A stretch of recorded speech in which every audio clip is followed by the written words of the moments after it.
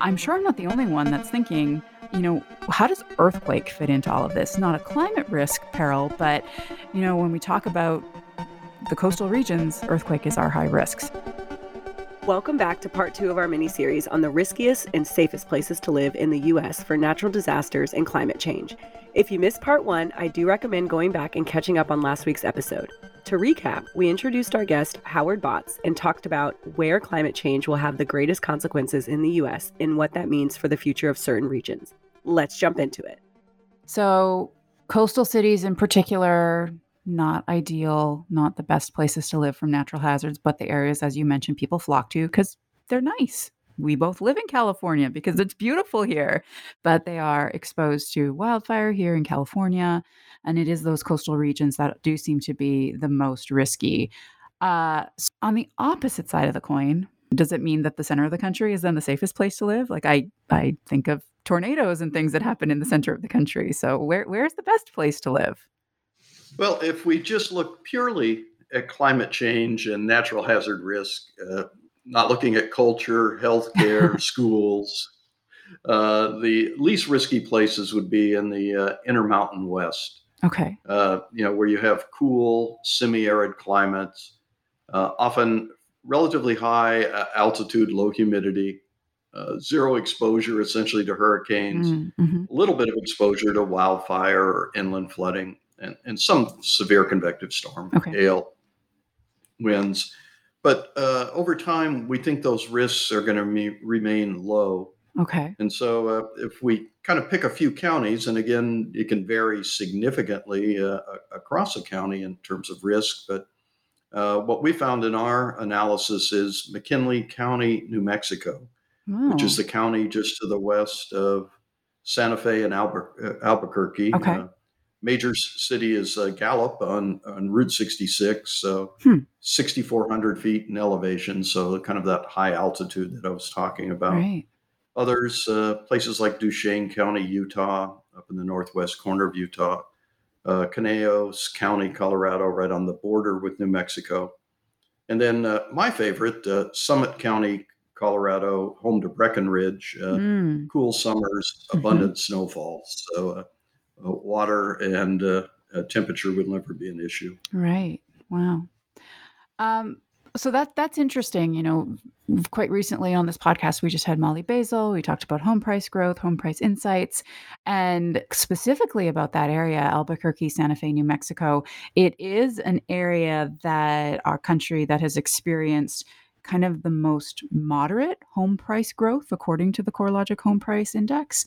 So I guess it's safe to say that it's an area that's probably, appealing to in terms of affordability of housing compared to many of the coastal regions, which are very expensive. And we're seeing still some quite strong increases in home price growth as well.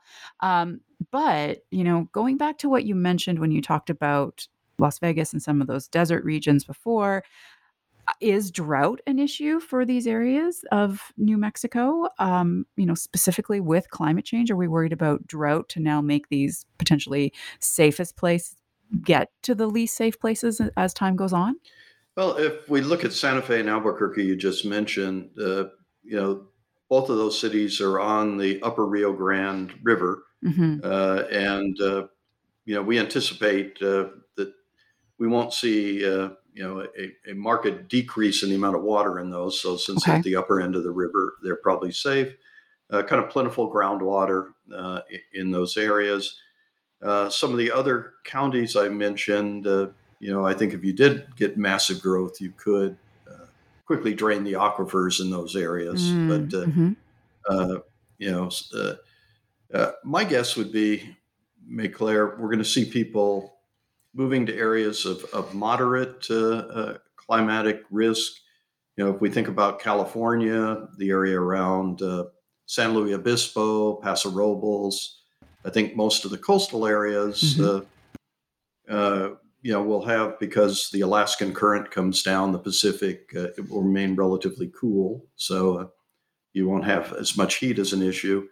I think on the east, we're seeing places like Asheville, North Carolina, other places in the kind of Appalachian foothills, kind of the sweet spot between some risk, but a lot of environmental amenities. So people that like mountains, like oceans, like foothills, there's still plenty of places that are lower risk, but not the lowest risk. That would be, ideal places perhaps to relocate. Okay, so I want to now specifically look at climate change. And when we look at some of these places that you've just talked about, and we put into consideration climate change, some of the stuff that has come out of the different scenario planning from the IPCC, what do we think is going to happen as the climate changes if we go out, even 10 years, but more like 50 years, even if we go beyond that? Like, what are we looking at? What's going to happen? Well, when we talk about it, we often talk about large relocations of people, Mm, essentially, but it's really a story of sort of macro and micro. There's going to be substantial impacts on obviously certain areas of the cities. Say New York City, a number of studies have been done showing that you're going to have substantial migration from potentially one part of the city to another. sure. You can think about low-lying Yeah. areas up to, Washington Heights, where you're high above the Yeah. river, and others. So I think, in California, we're going to see retreat away from the Hmm. coastline.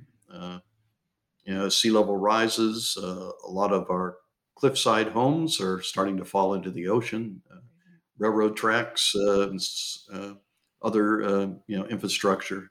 So, what are we going to see? I think it's going to be obviously a slow change. Hmm.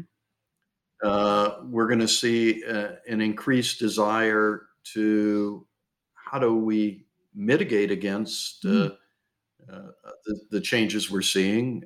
So if you think about coastal areas, they're talking about New York City building uh, something like they have in Venice, Oh, wow. a surge structure to prevent high sea levels from inundating areas, or talking about building seawalls, other kinds of Okay. things around Miami to protect the barrier island like Miami Yeah. Beach. I think we're going to see a lot of infrastructural Mm. changes, but I think the two big themes are going to be mitigation and Hmm. resiliency, which sort of go hand in Yeah. hand. So I suspect what we're going to see over the next decade: increased intense rainfall events, Okay. so flash flooding in particular, well outside the 100-year flood Yeah. zone. We're going to see increased wildfire intensity. People say, well, this year in California, it's so wet, Hmm. we won't have a high wildfire season, forgetting that wet allows a lot of vegetation to grow, which then, when it dries out, We got a lot of fuel. yeah, exactly. Uh, so I think it's going to be a slow change and allow us time, I think, to build up our Yeah. defenses. But I think one of the things that we often discount is heat, and that will Oh, continue yep. to be an issue in summer, impacting a lot of places. So as we see sea level rising, maybe a foot to 20 inches over the course of this century, we'll certainly see people having to relocate to different Okay. areas. So I think uh, you know lots of things, and obviously hurricanes, storm surge, others being events we're going to have to keep our eye Hmm. on and make sure that we mitigate. So there are some things we can harden our homes against hail, mitigate against wildfire risk to some degree. But when it comes to flooding, probably whether it's salt water Right. from hurricane-driven storm surge or river or flash flooding, those are a lot harder for individuals to do much other than perhaps elevate their Sure. homes. So Yeah. we'll be looking to federal infrastructure projects probably. While the Mountain West is generally safe from hurricanes, hurricane season is blowing in on the coast of the U.S. However, this year, hurricane season is coinciding with the potential appearance of El Nino climate patterns. While this could mean a milder Atlantic hurricane season, CoreLogic's 2023 Hurricane Risk Report identified significant risk for millions of homes. That risk is concentrated in Florida, where the insurance and reinsurance carriers are already stressed. Not to mention that Florida markets are among the most popular in the nation for inbound migration. which means more homeowners will need insurance in the area. Find out how many homes are at risk, where they are, and what their reconstruction value is by going to CoreLogic.com on June 1st and downloading the 2023 Hurricane Risk Report. Yeah, it's really interesting. I've mentioned a couple times in this podcast that I'm in the process of trying to buy a new home, and this is what's top of my mind as I'm looking in new areas to buy this new home. And my real estate agent sent us one house, and she's like, "Oh, what about this one? It's beautiful." And I'm like, "Do you know what I do for a living? No, like the wildfire risk is so high in that area." She's like, "Oh yeah, you'd need wildfire insurance here." And I'm like, "No, I'm not buying this house because I need wildfire insurance here. Like if the house is going to burn down, I don't want it. If the house is going to flood, like there's another one." I'm like, "There's a river across the street." She's like, "Yeah, it's lovely." I'm like, "No, it's not. It's going to flood." So I think, more people may be having this perspective of things. Like it's the awareness that goes along with climate change. It's the awareness that goes around with hazards. Like I think even of like New Orleans and how it was devastated during Hurricane Katrina, but that's what caused them to put these mitigative measures in place with their seawalls and their barriers. And that's now protecting them from future severe storm surge damage like they had in Hurricane Katrina. So to see other areas of the country kind of learn from that and just see what's happening with climate change and really focus on mitigation is really a fantastic step forward, I think. Yeah, I think, interestingly, I think we've seen a generational shift, like you're talking about, Maiclaire, from perhaps I'm part of the baby boomer generation where, we just pick things based on amenities. Oh, that's a beautiful creek across the street or something else. And I think real estate agents typically didn't want to know anything about natural hazard risk because they'd have to disclose it. Mm-hmm. But I think what we found is, particularly among millennial home buyers and others, they really want to understand what are all the risks that are here. I think much more tuned in to that. And so we're finding at CoreLogic that we're now embedding a lot of our hazard products, natural hazard risk, whether it be wildfire or flood or other things, into the products we're serving up to real estate agents so they can become, consultants essentially to help people understand what is the potential risk at a particular site. I guess sellers maybe don't want the buyer to know all the hazards, but certainly as a buyer, that's something you're really interested in. Yeah, definitely. Okay, so I know the purpose of this podcast really was, climate change analytics, looking at climate change risk, but we're talking about some of the, best and worst, most desirable, least desirable places to live in the U.S. Because of natural hazards. I'm sure I'm not the only one that's thinking, how does earthquake fit into all of this? Not a climate risk peril, but, when we talk about the coastal regions, earthquake is our high risk. So can we talk just a little bit about how does the earthquake skew the data? Sure, be happy to. But before I do that, I'd be remiss to say that there isn't a climate change relationship to earthquakes. The two, Maiclaire, one would be tsunami. Yeah. So as sea level rises, we're going to have more tsunami impact areas, and all the western states are and Hawaii are revising their tsunami inundation maps. Yeah. And certainly we know the Cascadia Fault off of Washington and Oregon could push as high as 100-foot high tsunami. Yeah. So, that would be very impactful.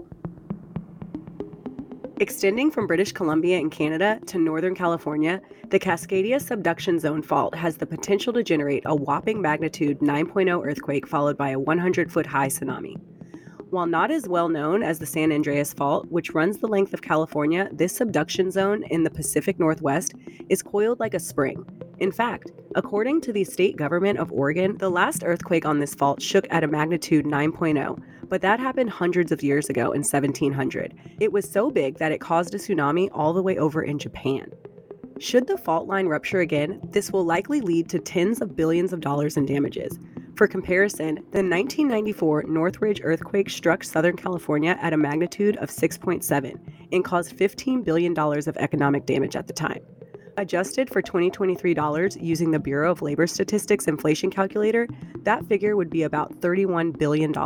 In 2011, Tohoku, Japan was struck by a magnitude 9.0 earthquake and tsunami that caused economic damages approaching $200 billion at the time. Adjusted for 2023 dollars using the Bureau of Labor Statistics inflation calculator, that figure would be $415 billion. And the other thing that we worry about is fire following earthquakes. Yeah. As we get natural gas lines ruptured, if you have high winds at the same time, you may remember a year ago, January in Boulder County, we had over 1,000 homes burn Right. in the middle of winter in a high wind event once a fire started. Closer to you in Santa Rosa, the Tubbs Fire burned over 5,600 homes in high wind events. So, there are some related hazards to earthquake. That said, you're right. I think earthquake risk certainly is something we can't get away from in California, Mm-hmm. in particular, and across the West Coast in general. Where I live in Southern California, we have routinely small quakes that we can feel. But, everybody's anticipating what happens when the San Andreas Fault, Yeah. the world's most active fault zone goes, what the impact will be for that. And up in the Bay Area, the Hayward Fault, faults running behind Salt Lake City and others. Mm-hmm. We all expect, based on historical record, that during our lifetime, we could see major earthquake events.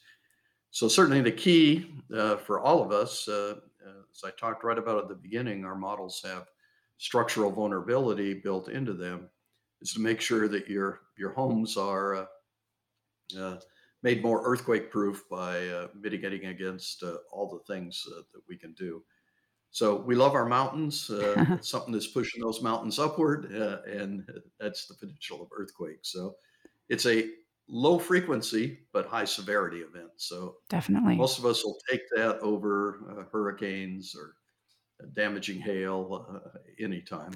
Yeah, a lot of people take the risk until it actually happens and realize how impactful it can be. So, we know that this is one that I'm very passionate about myself. So, Howard, I loved how that was actually more connected to climate change than we were thinking it was going to be. So, thank you for your perspective today and always. It's always great to chat with you, Howard. Thank you for once again joining me and being a guest here on Core Conversations, a CoreLogic podcast. Well, thank you for the invitation, Claire. Always a pleasure. Well, we will definitely have you back again. And thank you for listening. I hope you've enjoyed our latest episode. Please remember to leave us a review and let us know your thoughts, and subscribe wherever you get your podcast to be notified when new episodes are released. And thanks to the team for helping bring this podcast to life. Producer Jesse Devenins, editor and sound engineer Romeo Roman, our fax guru Erica Stanley, and social media duo Sarah Buck and Michaela Brooks. Tune in next time for another Core Conversation.